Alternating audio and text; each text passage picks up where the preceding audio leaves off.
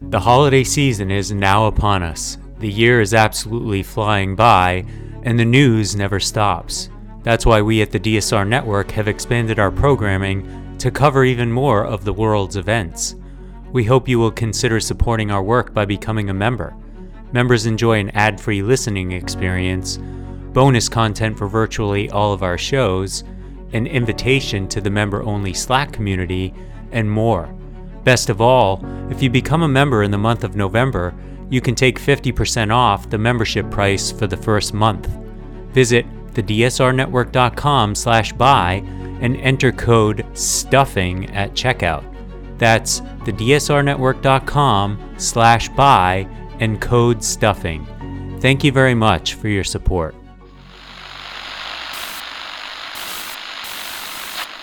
9, 12, 10, 28, 2, 23.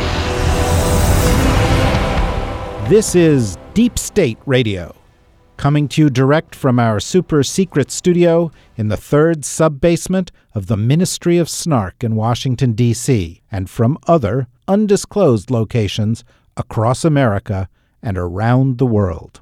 Hello and welcome to the Friday discussion here at DSR when we talk about the intersection of technology and security. Sometimes we call it We Are All Gonna Die Radio. Usually I am joined for this summit by John Wolfstall, my co-host, but John is on assignment and away, so I am going to be joined by two other great guests. One, of course, our old friend, David Sanger, who's White House and national security correspondent for the New York Times. How are you doing, David? Very good. Excellent. And someone new to our podcast, Karen Howe, who's an award-winning journalist covering artificial intelligence, currently contributing to The Atlantic. Welcome, Karen. Thank you so much for having me. So let me start with what we thought would be the initial subject of this. For a few weeks, we've been talking on our various podcasts about the upcoming executive order from the White House on AI.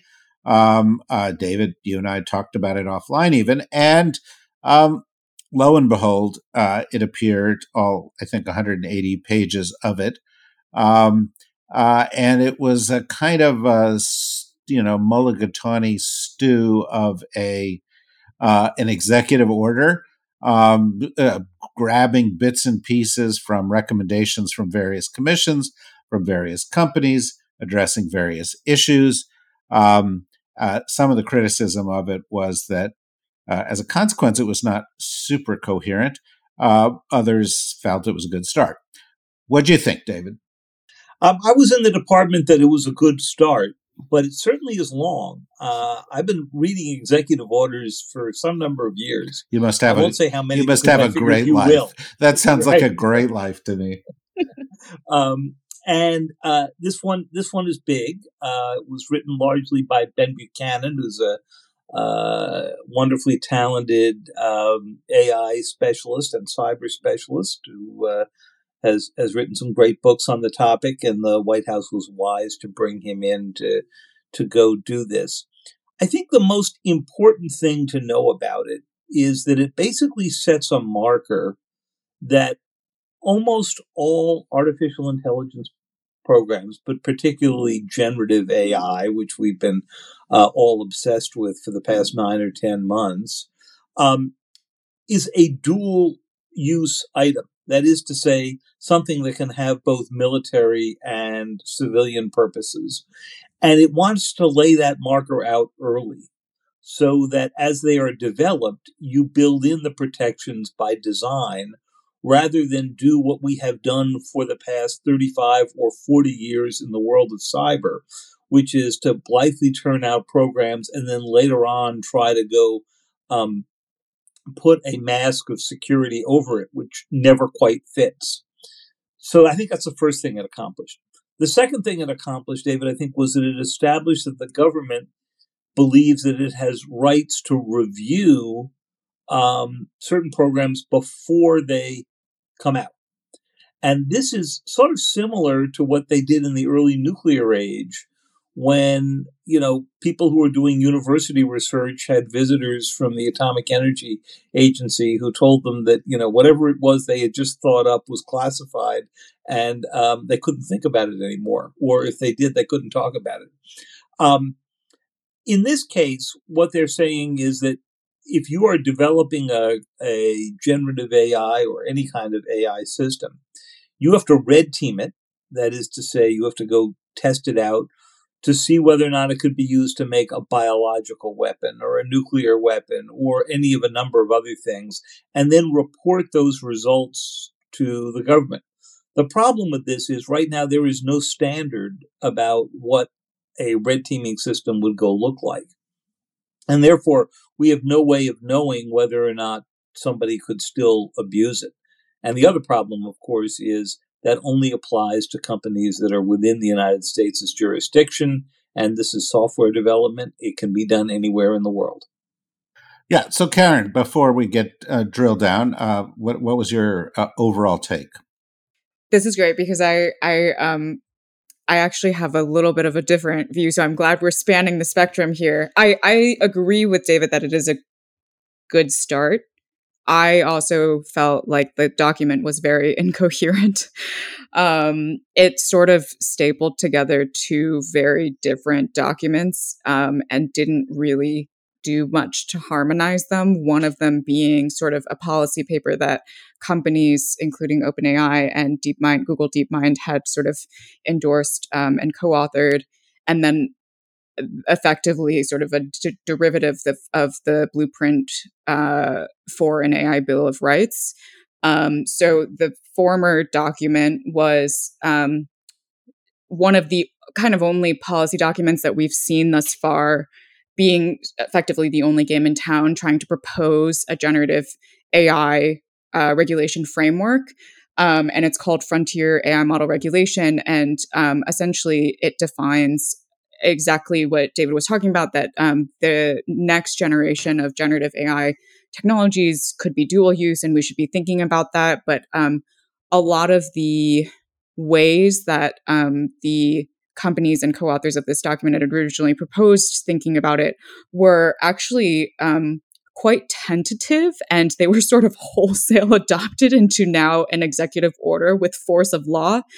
And then we have the other half of the document, which is from the blueprint for an AI Bill of Rights that's talking about, making sure that AI is equitable, that it's going to protect civil rights, workers' rights, protect people against discrimination, against privacy violations. Both of these ideas are good and should be in an executive order. We should be acknowledging the fact that AI is a dual use technology. We should also be acknowledging that we should be centering workers' rights and civil rights and things like that. The issue that I found with the executive order was it sort of just smashed these two things together without actually thinking about also there are other technologies within the wide range of AI, the AI spectrum, that's not generative AI, that's also dual use. And generative AI also should be developed in ways that protect civil rights, workers' rights, protect Americans from discrimination and privacy violations. And yet those conversations were completely disconnected. It was as if generative AI is the only form of dual use in AI technologies. And it was as if these other types of technologies sort of are the only ones we should care about when thinking about things like privacy and discrimination concerns. And I think it was a good start in recognizing, at the very least, that there is a huge breadth of AI technologies that we need to be thinking about, that we need to be developing a regulatory framework for. But it didn't actually have a coherent thesis around how to approach all the ranges of AI technologies in the same kind of ways. We shouldn't actually be breaking these two things into different buckets and treating them in different ways. It should actually be uniform. So I guess I fall into the third group, which is even more skeptical than Karen. Because when I look at it, there are a bunch of things that struck me. the critique that Karen brings up seems a reasonable critique. But there are multiple tiers. A lot of this is going to require congressional action, which is not actually going to come. A bunch of this requires companies to act in good faith, which they're not actually going to do. A bunch of it, as David pointed out, requires essentially multilateral international agreements, because if the U.S. writes the laws one way, other places are going to actually try to attract people by having laxer laws. We've seen that over and over again. Part of it that I have a problem with is that some of the terms involved, like frontier AI, are terms that have been made up to describe what we don't know. So, frontier AI is everything that's just beyond now that could be really dangerous. And finally, and I think this is my biggest critique of things like this more broadly, is that it tends to say, well, let's regulate AI the way we would have regulated the internet. And AI is something different because it changes everything. It's more like the Industrial Revolution than the internet. And it would be like at the beginning of the Industrial Revolution to say, well, a lot of these steam engines are blowing up. Let's focus on regulating steam engines and not addressing climate change or the fact that it's going to change us from an agrarian to an industrial economy. And as a result, we're going to have a civil war. So we kind of miss the big picture while we're focusing on the smaller picture. So David, maybe you want to react to some of that. Well, first of all, Karen's absolutely right. It's a mishmash of a document, and that's because this is a White House that has many different constituencies, right? So you've got labor constituencies that are concerned, as you've seen in the auto negotiations, that AI applications don't kill off jobs. You've also seen it in the Hollywood strike, right? You have civil rights concerns. You have concerns that a program might not allocate access to medical care in a fair way, and that there would be racial or ethnic preferences. So they were trying to do an awful lot. And, my own view would have been, it's the White House, focus on the national security stuff, which the president can do by executive order. He can use the Defense Production Act, as they did for the sections that I described. And, everything else was kind of aspirational. It was kind of like Congress should act on this. We need to set a standard that other countries can match. It's valuable, I think, since they were sending Vice President Harris off by midweek to this conference in London. It was good that she showed up with something in her briefcase other than showing up with nothing and having the Europeans sort of hijack this with what they thought was the right regulatory forum. So I think a good deal of it you can ignore. What worries me is my standard worry about executive orders, which is the next executive can undo them, right? I mean, Bill Clinton at the end of his presidency signed a whole bunch of environmental executive orders and created some national recreation areas, and they didn't even get the signs up before George W. Bush revoked them. So I would have some concern along those lines. But on the core national security issue, which I think is the most important thing that we act on quickly, I thought it did a very good job of staking out a claim and saying this is an area where from the start the U.S. government is going to have a role. Karen? Yeah, it's interesting. I thought that the White House, the executive order, actually in terms of national security issues was the most underdeveloped, even though it was the most detailed section, which made it seem the most developed. It basically just copied the document Frontier AI regulation from companies from just a few months ago. And so to me, that sort of suggested the White House really has not thought about these things. So it was concerning to me that they would then plop all of that with such granular detail into this executive order. For example, there's this stipulation that they have where they say that frontier AI models, or what they call dual use foundation models, should have some kind of, there should be like a threshold, a computational threshold, where any model trained above 10 to the 26, whatever that means, it's sort of hard to even grasp that number, but they say like beyond that threshold, there should be reporting requirements. There should be requirements for cloud computing companies to alert the US government about the activity that's happening on their servers. All of these are conceptually like ideas that we should really be thinking about and debating. But the 10 to the 26 threshold that was just plucked from this policy document, which, by the way, the policy document like was musing. It says in the document, like, let's just say 10 to the 26 might be a threshold we might want to think about. And then suddenly it's in the executive order.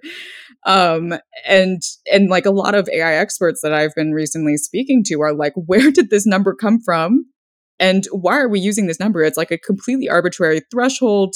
There are many types of technologies that, if we want to think about like national security and dual use, that are well below this threshold. And maybe if we want to be talking about like companies reporting their efforts to the U.S. government, development efforts to the U.S. government, or cloud companies reporting to the U.S. government, that it shouldn't actually be based on a computational threshold. It should be based on maybe like other features of the AI system. What is it actually being designed to do, rather than just simply how big it is?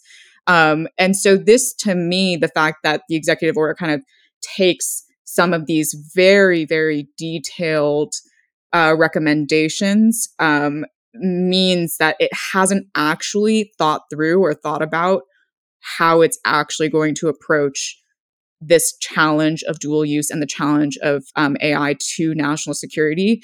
And it's concerning to me that now, like, hopefully we get some kind of some flexibility in that like random threshold that they put in there, and that there will be more thinking, there will be more refinement over time. And even the executive order acknowledges like we will continue to review these thresholds and things like that and update it.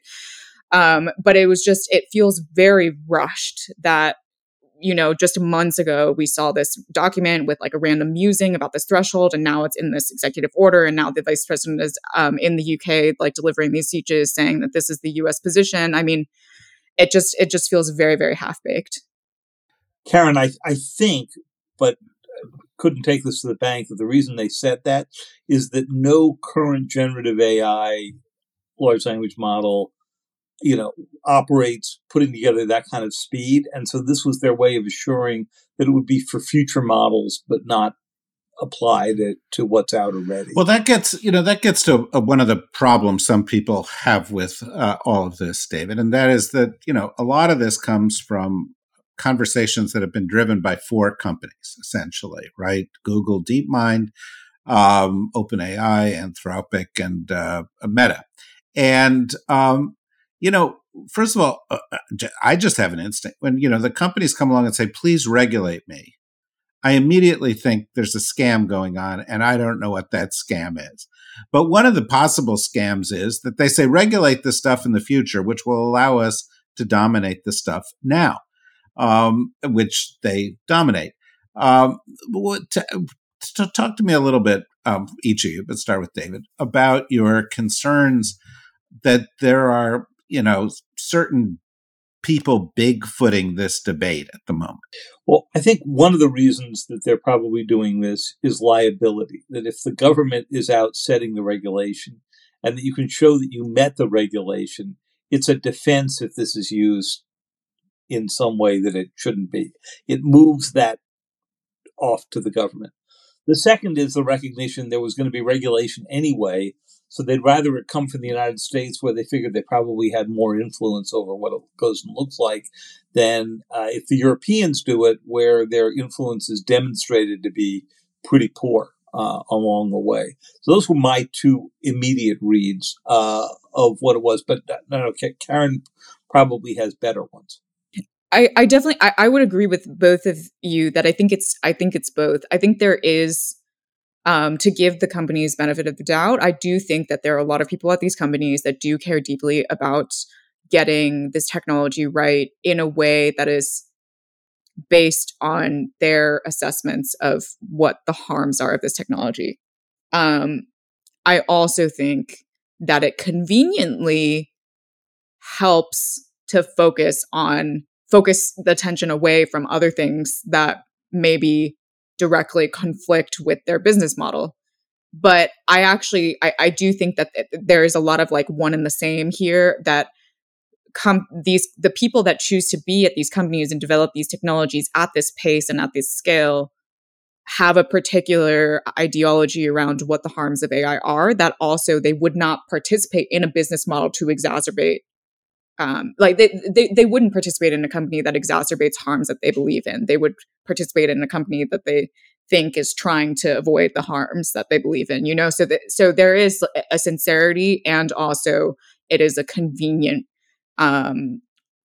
offensive mechanism to ward off regulations that would undermine their bottom line.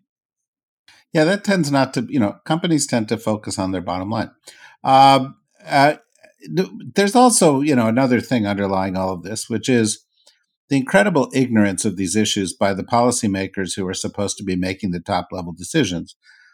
This was illustrated to some of us, yesterday, for example, where you have Rishi Sunak, a man who just barely has grasped running the British government, having a conversation with Elon Musk. And, listening credulously as Elon Musk would say, and AI will make everybody's life better and we will all get richer. And it's like, really? Is that do we know that, Elon?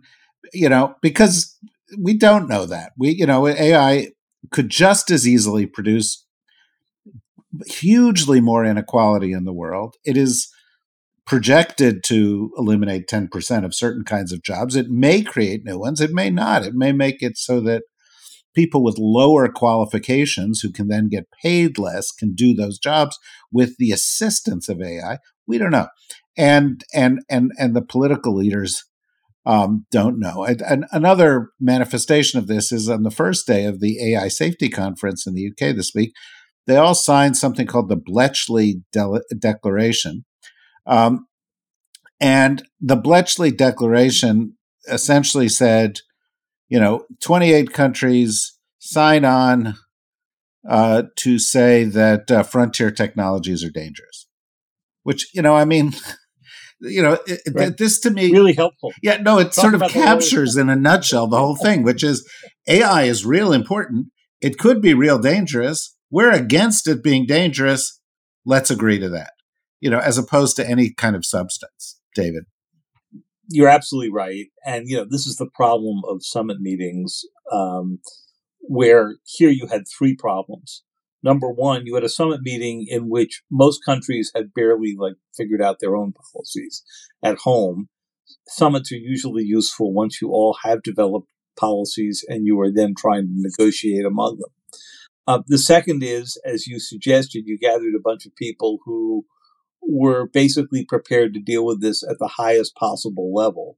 And, then having people like Elon Musk, cruising in made you wonder who were the state actors here and who were the non-state actors. I mean, we're only a few months out from when we discovered that Elon Musk had declared that Ukraine couldn't use Starlink to launch certain kinds of attacks because he had adopted for himself a kind of decision-making role that normally would be taken on by a Secretary of Defense or a national security advisor.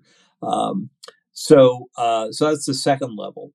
And I think the third level that we've got is, as you point out, there is a degree of technical base knowledge you would need here in order to do this. Governments have negotiated past that before. Again, think back to the nuclear age, or think to chemical or biological weapons or other things that we have regulated. But we're nowhere near the ability to go do that yet. Karen, I see you nodding with David. I really wanted fierce confrontation, but maybe you agree with him. I very much agree with David's last point on there's like a really, really dire capacity shortage within governments around the world right now to regulate this technology in terms of actually understanding it. And this is part of the reason why we are seeing documents coming out with wholesale copying of like previous documents from companies, because as you mentioned, David, there are 4 companies now that are really developing this technology. And they not only have a monopoly on the technology development, they also have a monopoly on the talent for understanding this technology, because over the years, these companies have set their salaries to, like, the average salary at OpenAI is, or the average compensation package is around $1 million. And there are no universities that are going to compete with that. There are no other independent nonprofits. There are no governments that are going to compete with that. So all of the brightest minds that are thinking about AI technology development are ending up at the very companies that are doing the thing. And therefore, you don't have anyone elsewhere that's doing independent research to critique what the claims the companies make, that are thinking about alternative regulation strategies to the ones that the companies propose. And so we end up, I mean, I keep talking about how these figures in the executive order were copied over, but there are many other traces of, within the executive order, this phenomenon of the government clearly, like, heavily leaning on and listening to companies. For example, it talks about how AI, in the context of the environment, could be a really powerful tool for improving energy efficiency and achieving a renewable energy transition, because it could help us develop better battery technology. It could help us develop alternative energy sources, all of which is true. And yet it misses a huge part of the equation, which is that AI itself has become so massively energy intensive, resource intensive, that it itself is at risk of exacerbating climate change and other environmental issues.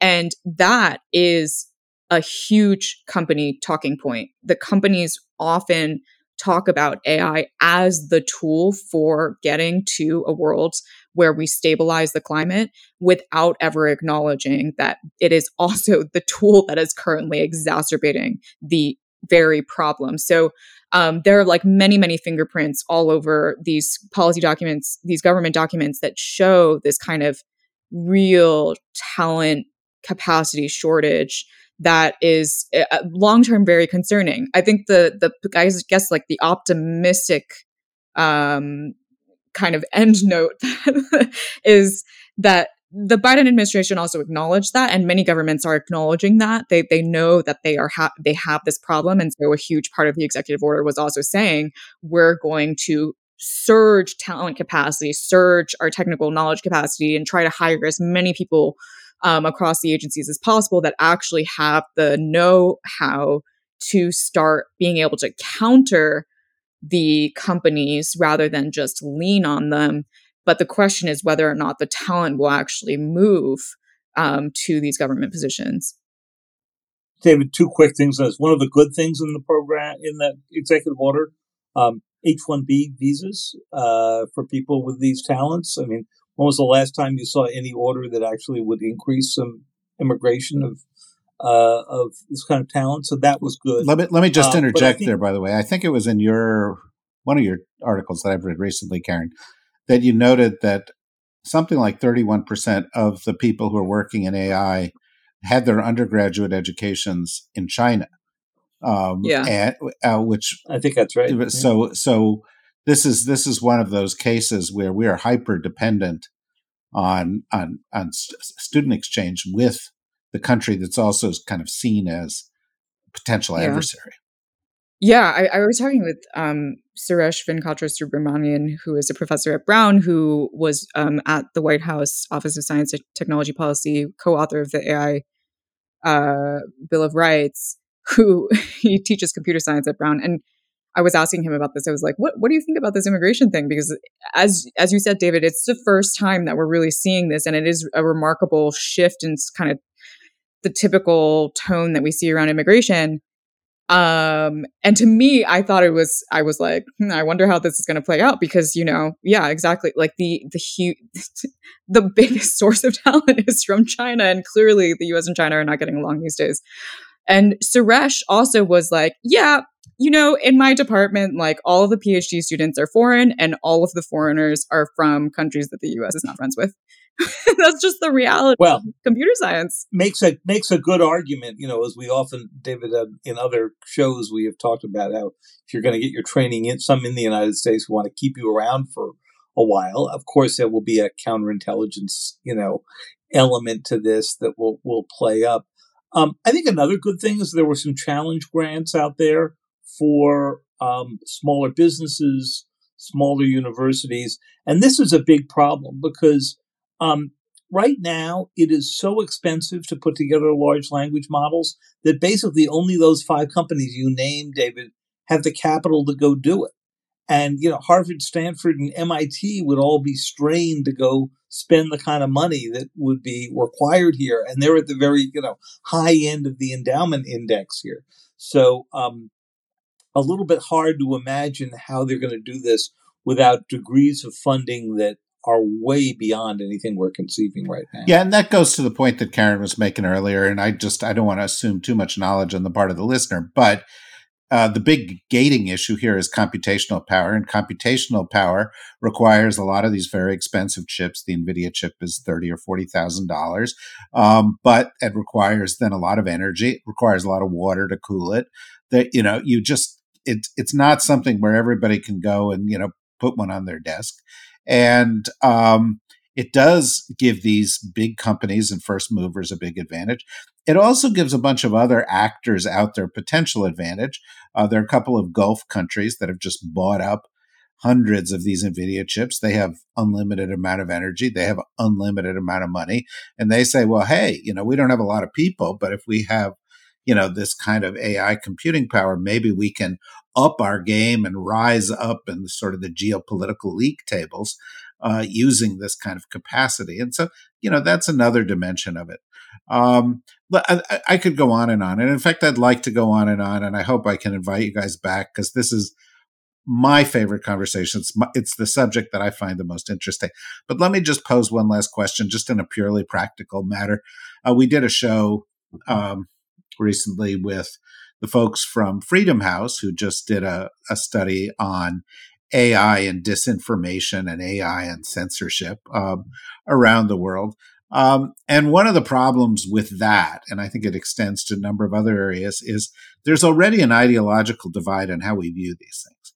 So, for example, if you say disinformation to a Republican, they think, oh, that's what we were called when we were saying that COVID wasn't real, and therefore we're against it. And so they intuitively block things that they that are charged with regulating disinformation. And so there it is. Next year we're going into an election. Everybody knows that there's going to be a lot more AI powered disinformation coming into the election sort of ecosystem, and there is no money funded for it. There is, we are totally unprepared for it because there is this ideological divide on these issues. And I'm just wondering, first Karen and then David, for a last word here, what do you think about the politics behind all this? That's a great question because, yeah,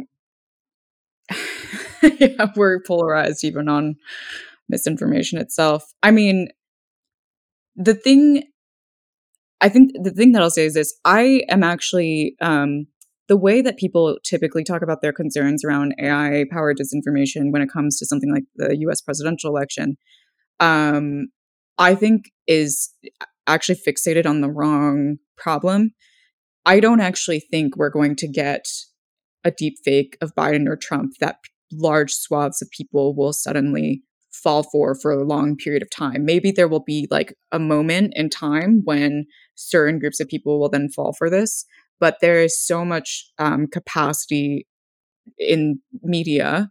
We have so many institutions and journalistic ones in particular that are following the presidential election, following presidential candidates very rigorously. So there's the distribution of real verified information, and then deepfakes is going to ultimately balance out towards the real and verified piece of it. What I'm worried about is actually when deepfakes will be used to target specific communities locally for local elections, where we've completely lost all local newspaper capacity to actually counteract and provide real information. And also communities that don't speak English primarily, like Spanish language disinformation.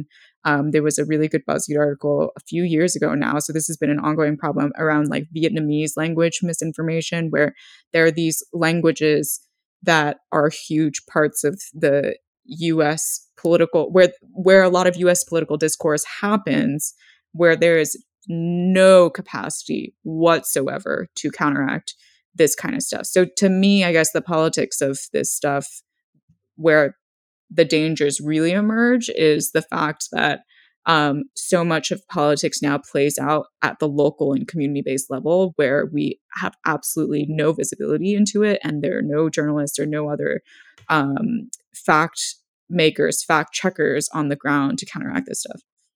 That's an excellent point, and worthy of some further exploration as well.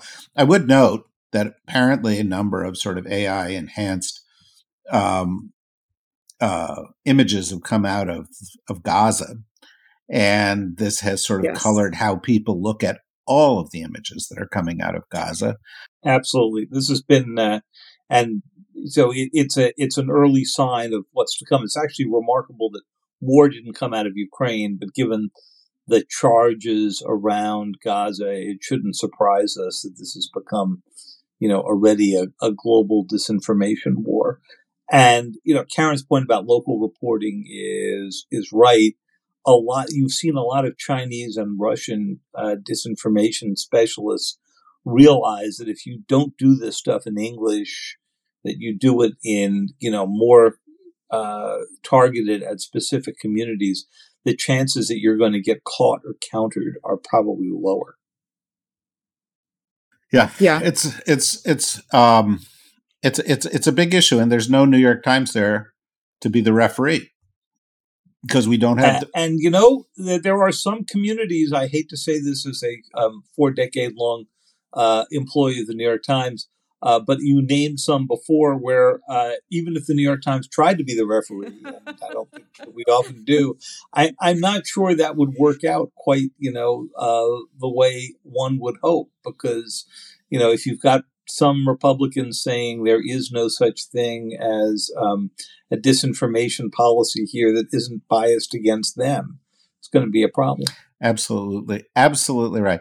Listen, you guys are super smart, super fun to talk to. I think this is a great subject for us to continue the conversation, and we will do everything in our power to lure you back to continue this. David, of course, we rely on seeing you pretty frequently on other issues as well, but I just think we need more conversation on AI, and I think we need to challenge some of the ways these are approached. I'll just conclude by saying, when I look at this, and it goes back to this Industrial Revolution analogy, if you go and take this and treat it like it's a new technological development, you are approaching it too narrowly. And this is the kind of thing where an executive order is a good start. But the only real way to do it is whole of government. You've got to actually get each agency to look at the implications, because at the Department of Labor, there's an issue about jobs and job creation, and at the IRS, there's a different issue, and at Commerce, there's a different issue, and so forth. And you can't do it one nation at a time, because this is a global economy, and this is something where it's all electrons and can so easily move from point A to point B that most kinds of export controls just simply don't work. It's not a 5-axis machine that is manufactured in one plant in Holland. It's much more difficult. So I think we need to keep having these conversations, and hopefully you'll agree that we can have them again with you. Thank you very much, Karen. Thank you very much, David. Thank you, everybody, for listening. There'll be more of this again real soon. Until then, bye-bye.